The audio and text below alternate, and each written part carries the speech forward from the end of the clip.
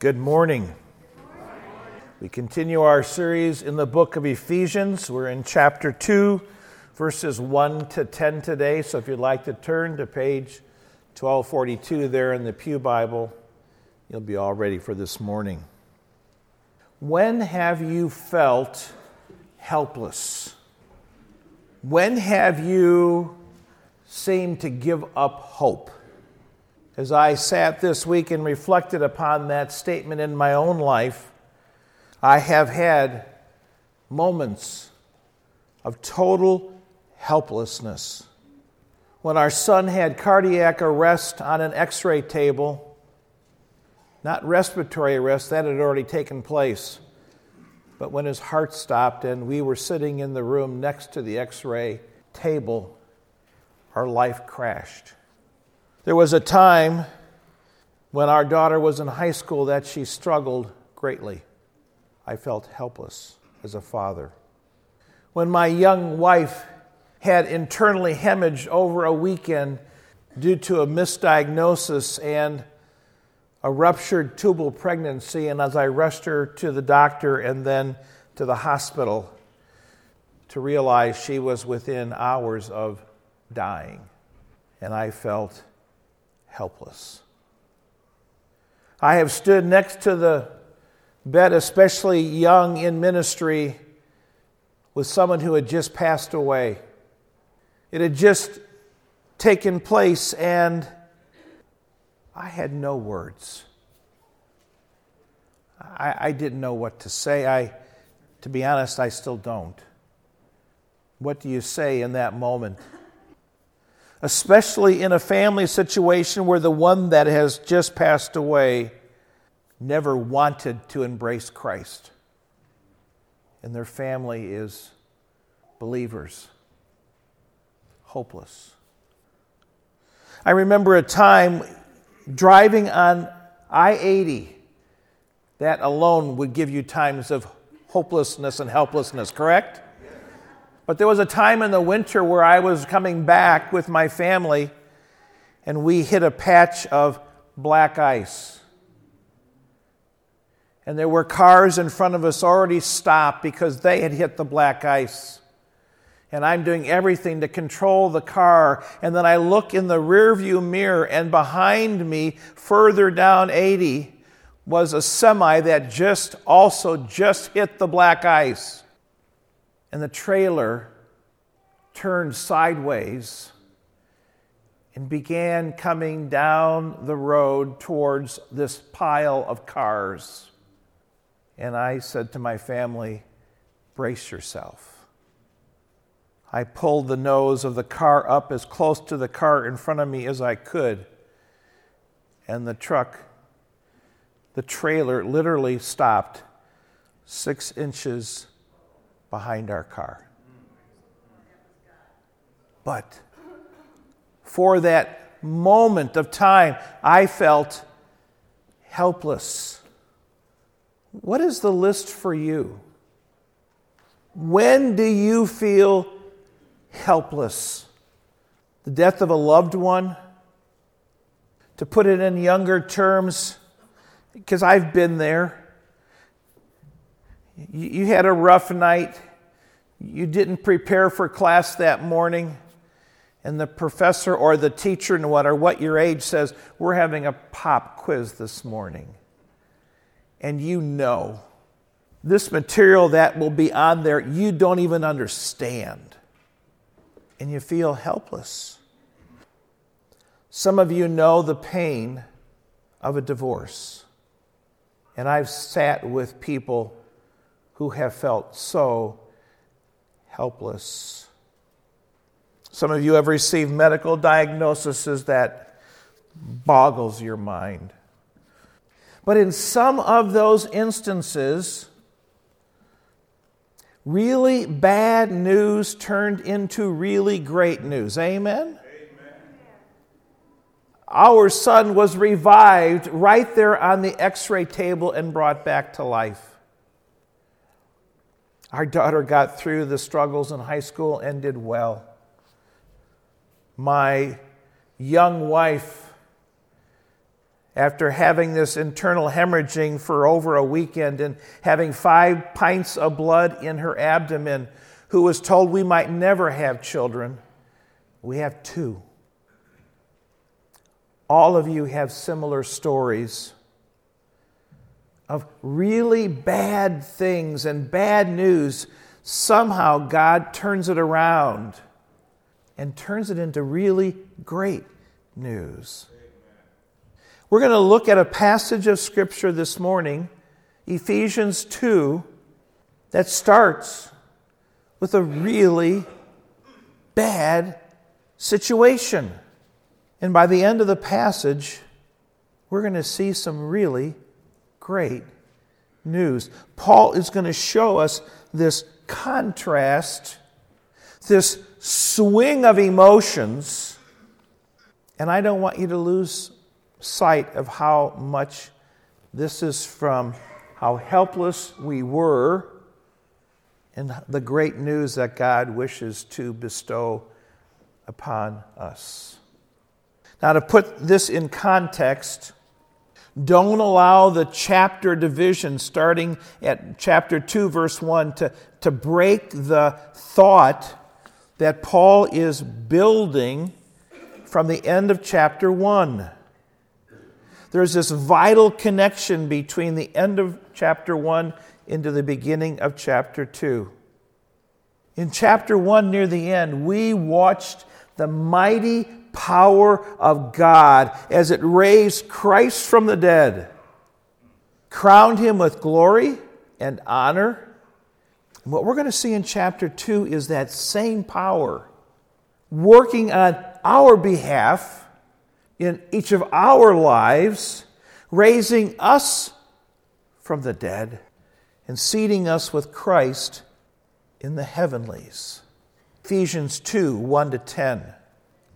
And you, put your name in there, you were dead in the trespasses and sins in which you once walked, following the course of this world, following the prince of the power of the air, the spirit that is now at work in the sons of disobedience, among whom we all once lived in the passions of our flesh, carrying out the desires of the body and the mind, and were by nature children of wrath like the rest of mankind.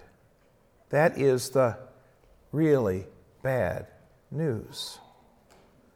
Verse 4, but God, being rich in mercy, because of the great love with which he loved us, even when we were dead in our trespasses, made us alive together with Christ.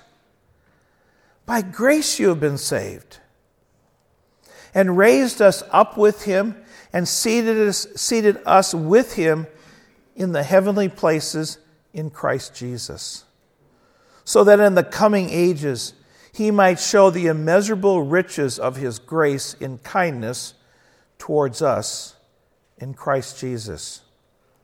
For by grace you have been saved through faith. And this is not of your own doing. It is the gift of God, not as a result of works, that no one may boast.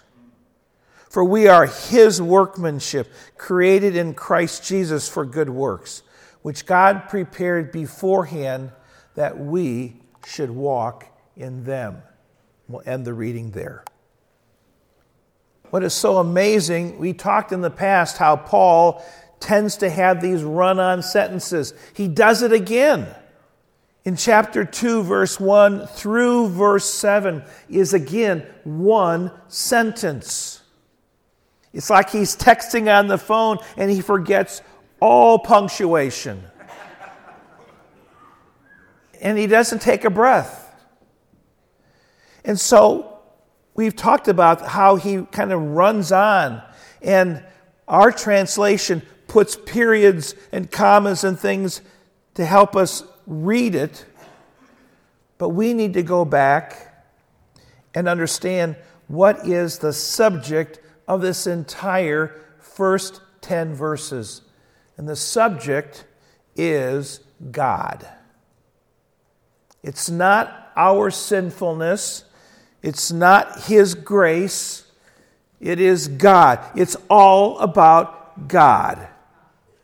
The author of this change, starting at verse 4, is God Himself.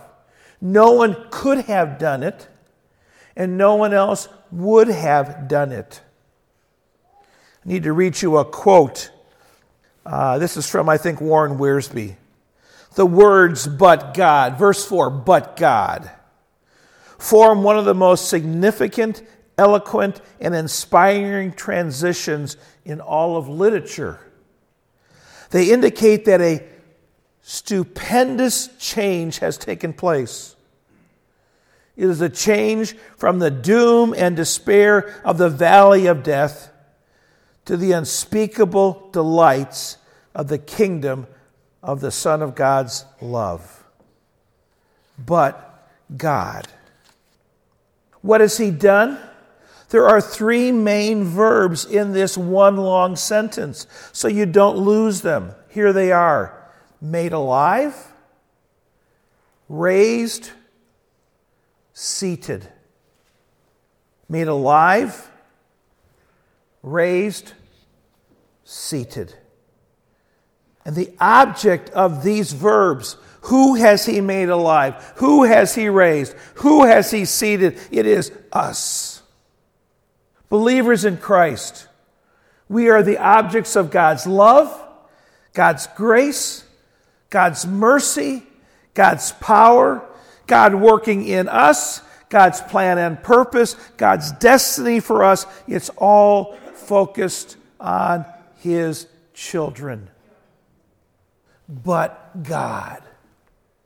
I am thankful to Chuck Swindoll for helping me frame this in a way that will make sense for all of us. And he said there are 4 questions that Paul answers in this passage.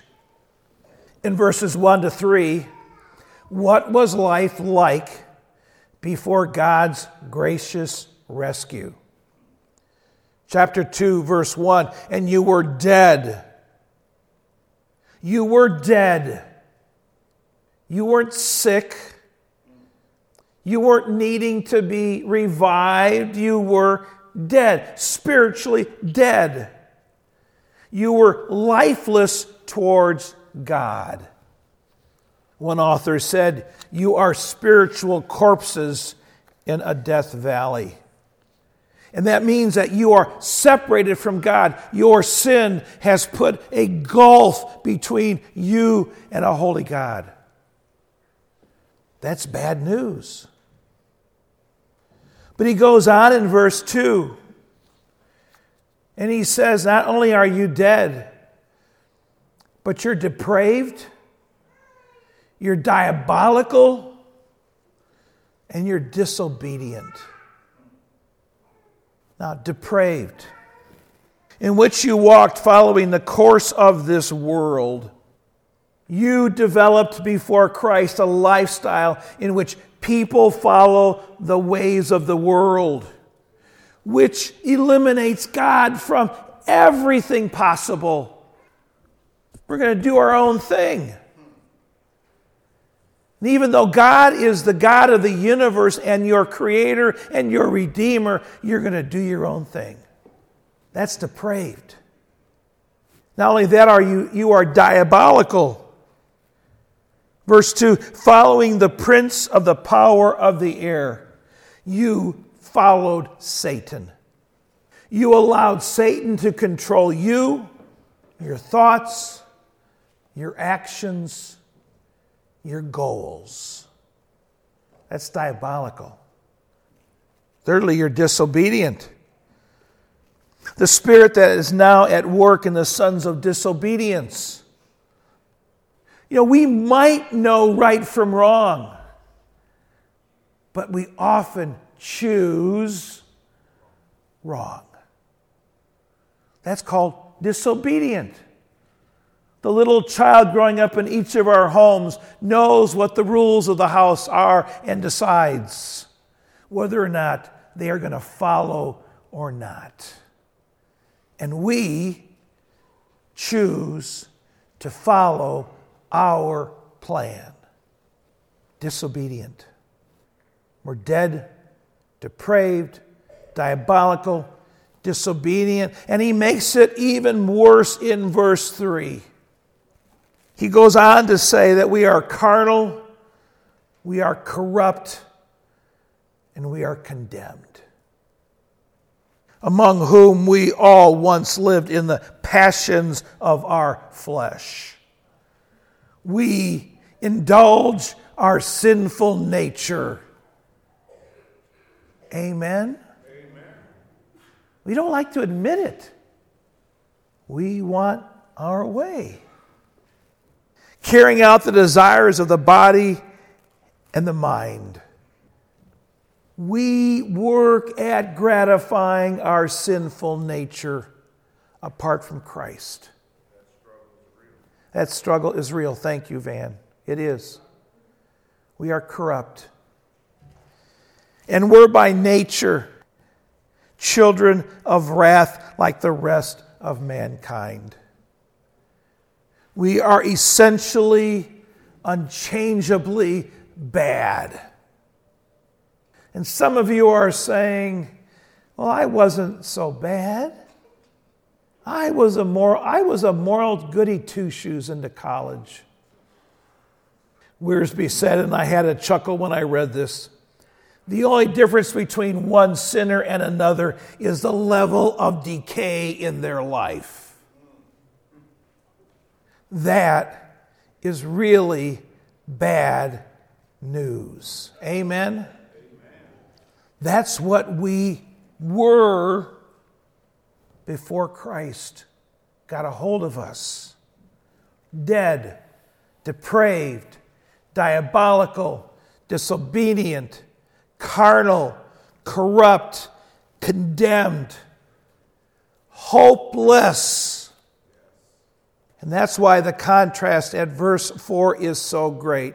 But God. See, what did God do for us, and why did he do it?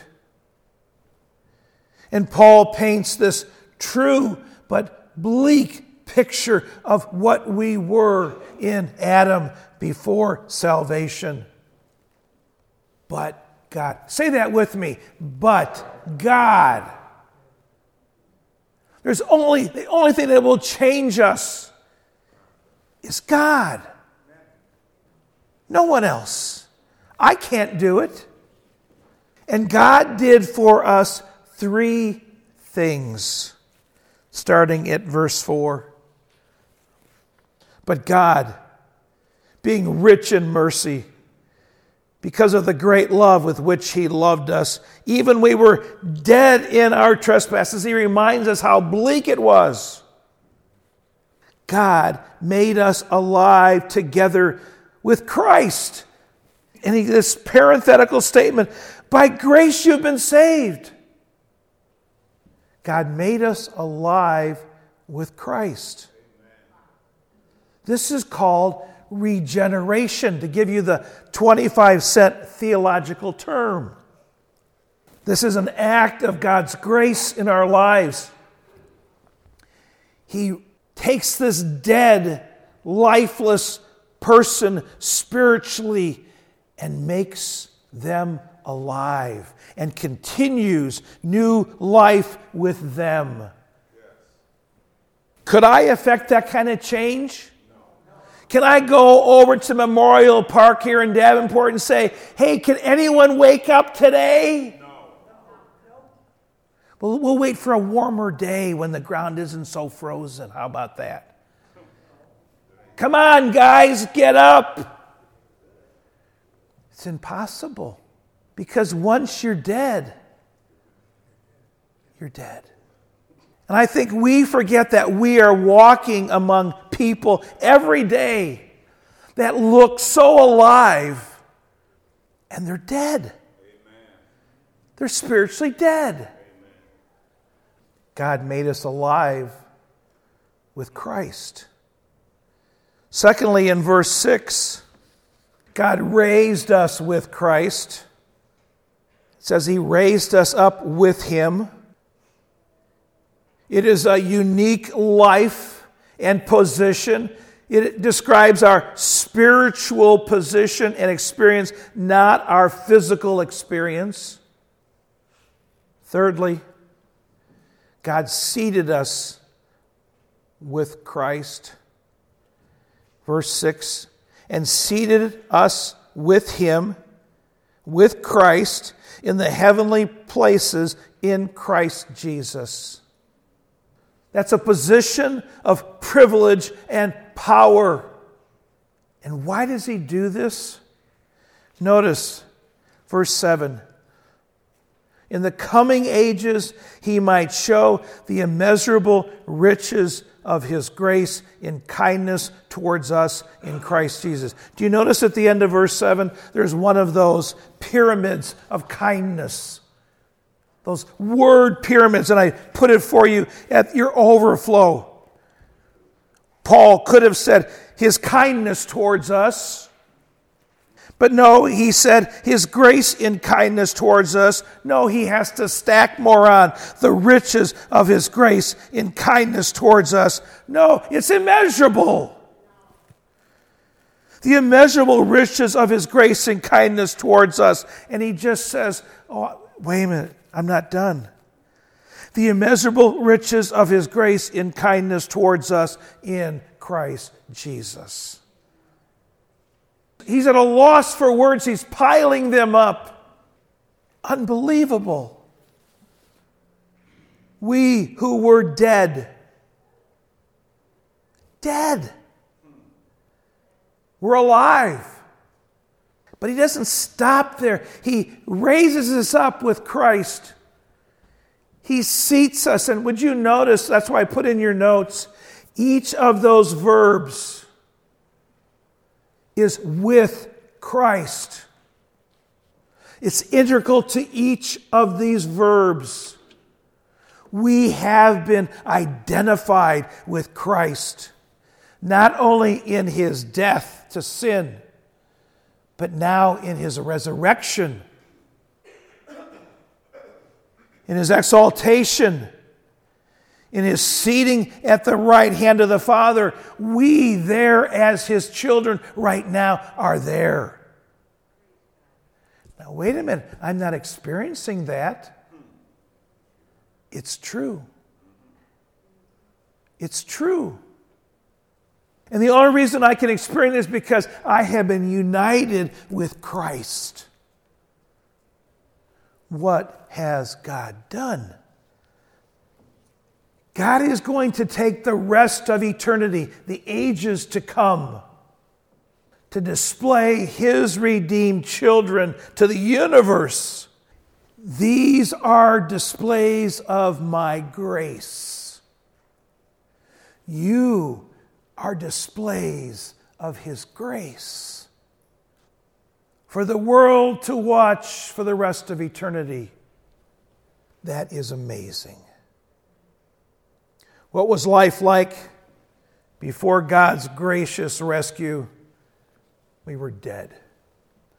What did God do for us? Why did He do it? Because of His grace, because of His immeasurable grace, because He is rich in mercy, because that's just who our God is.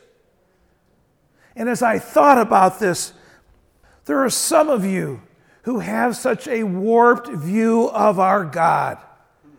You see Him as the proverbial policeman in the sky, waiting for you to step out of line. Oh, I can't wait for Brian to do that because I'm going to whack him good. But some of you act like that. You know, when I became the senior pastor here, it's amazing.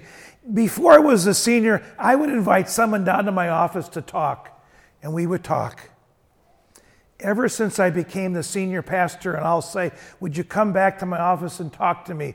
The first thing they say is, what did I do wrong? I hate that shift. If I ask people to raise their hands, how many people have I reamed out in this church? I don't think I'd find very many hands. Why do we treat God that way? He loves you. He is rich in mercy towards you. He wishes to shower grace upon your life. Made us alive. Raised us up with Christ. Seated us with Christ in the heavenly places right now. How can we receive His gift of salvation? Ephesians 2, 8 and 9. How often have we quoted this to other people? For by grace you have been saved through faith. And this salvation is not of your own doing. It is the gift of God, not a result of works that no one should boast. The basis of our salvation is God's grace alone. The instrument of salvation is faith. Now understand, do the demons have faith? Yes. It says the demons believe and shudder. So this faith that we're talking about here is believing God and acting accordingly. It's one thing to say, I believe in God. You can believe in God and be hell-bent. But when you believe in God and act accordingly, you take the gift He's offered. And God's gift is free and unconditional. And He says, there's no works involved. There's nothing I can do to earn even 1%. Because if you could earn 1%, you would boast. Look what I did. I helped God out. Yeah, that is laughable.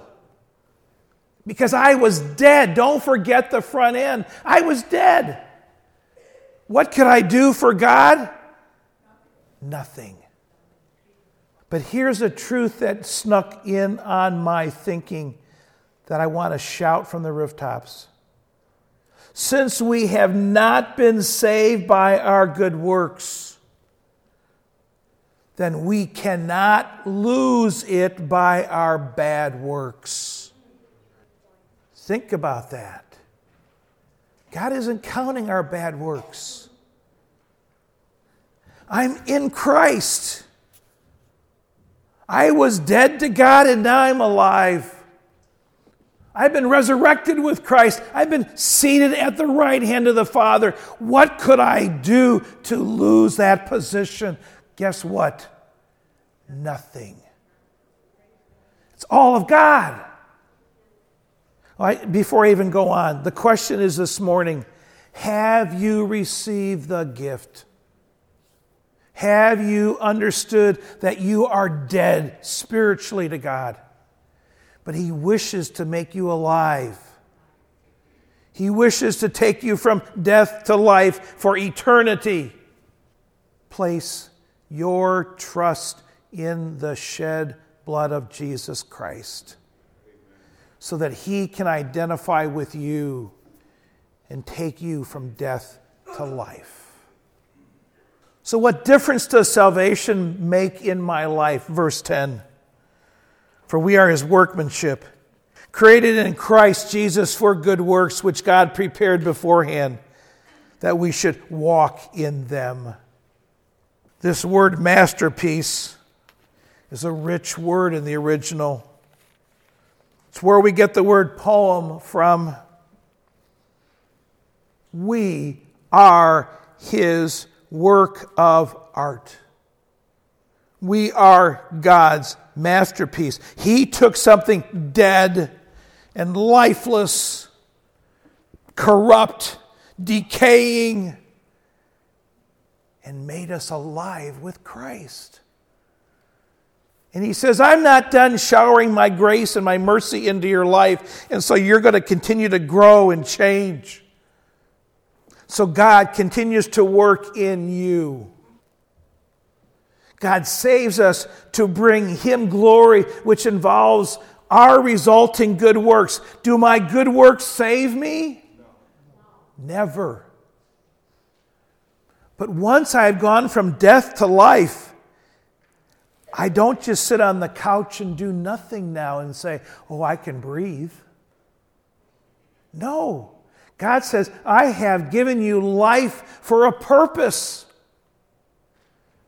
I want you to display my compassion, my love, my grace, my mercy, my favor with others. So not only does He work in you, He works through you. And God has prepared beforehand. He has laid out today things for you to do that will bless other people. And you have to decide every morning, like often I do, God, reporting for duty. What do you have for me today? Show me. Make me sensitive to your Spirit so as that call comes in or that person drops by the office or I'm out in the community, you wish to use me to bless someone else. Do I earn my salvation that way? Never. But I have now been made alive for a purpose, to honor Him. God has a plan for our lives, so we should walk in His will, fulfill His plan. You could almost take the title of this message, From Helpless to Regeneration, and you could cross out the word helpless and say dead. From dead to regeneration. Because God's grace gives us life. And it unites us with Jesus Christ in such a unique, powerful, spiritual way that as Christ has experienced now resurrected life, we experience it with Him. What does this mean for us? I'm asking this morning that you don't avoid the question any longer. Are you spiritually dead and need life? Do you have a life that's responsive to God and His love? Or are you just going through the motions? You're here because that's what you do on Sunday morning and you get to see your friends. I beg you to place your faith in Jesus Christ this morning. Secondly, though, do you understand that you, as a believer in Christ, are God's display case for His grace and love? As a church, let's get real. We're flawed. We're sinful. Some of us are capable of stupidity. Amen? Amen. Stubborn. Amen. Faithless. And we look around at ourselves and others and we say, God, how could you use such a motley crew like this? And He does. That displays God's infinite patience and mercy. Amen? Amen. I did not hear you. Amen. Amen. Who else but God would use people like us? We are called to share the really great news with others. I thought for years about this passage. I have thought how to illustrate it. I thought of putting this in the message. I'm going to end with this because I think if I share this illustration with you, you will never forget this passage of Scripture. Years ago, I'm not sure how I ever afforded it, I bought my wife a beautiful diamond Tiffany setting brooch that she occasionally wears, but it costs so much she doesn't wear it very often because it's that expensive.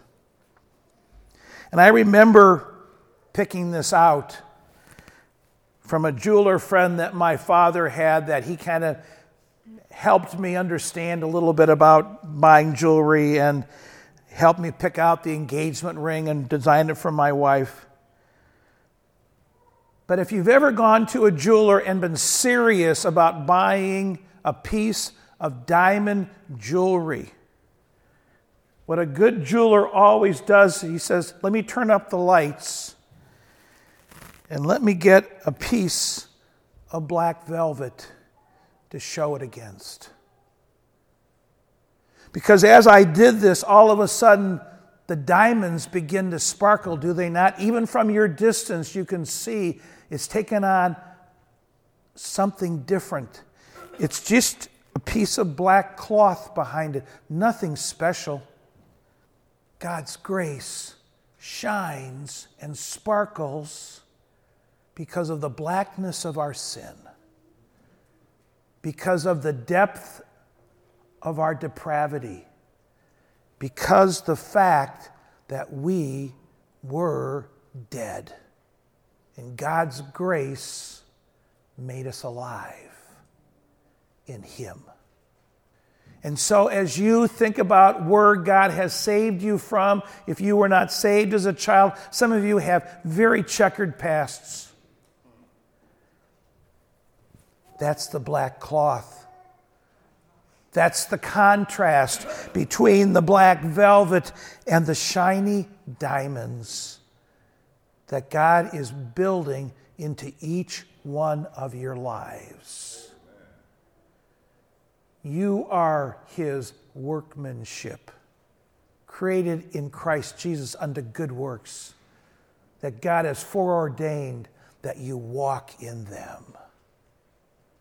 How does God want to use you? I don't know, but He does. Let's pray.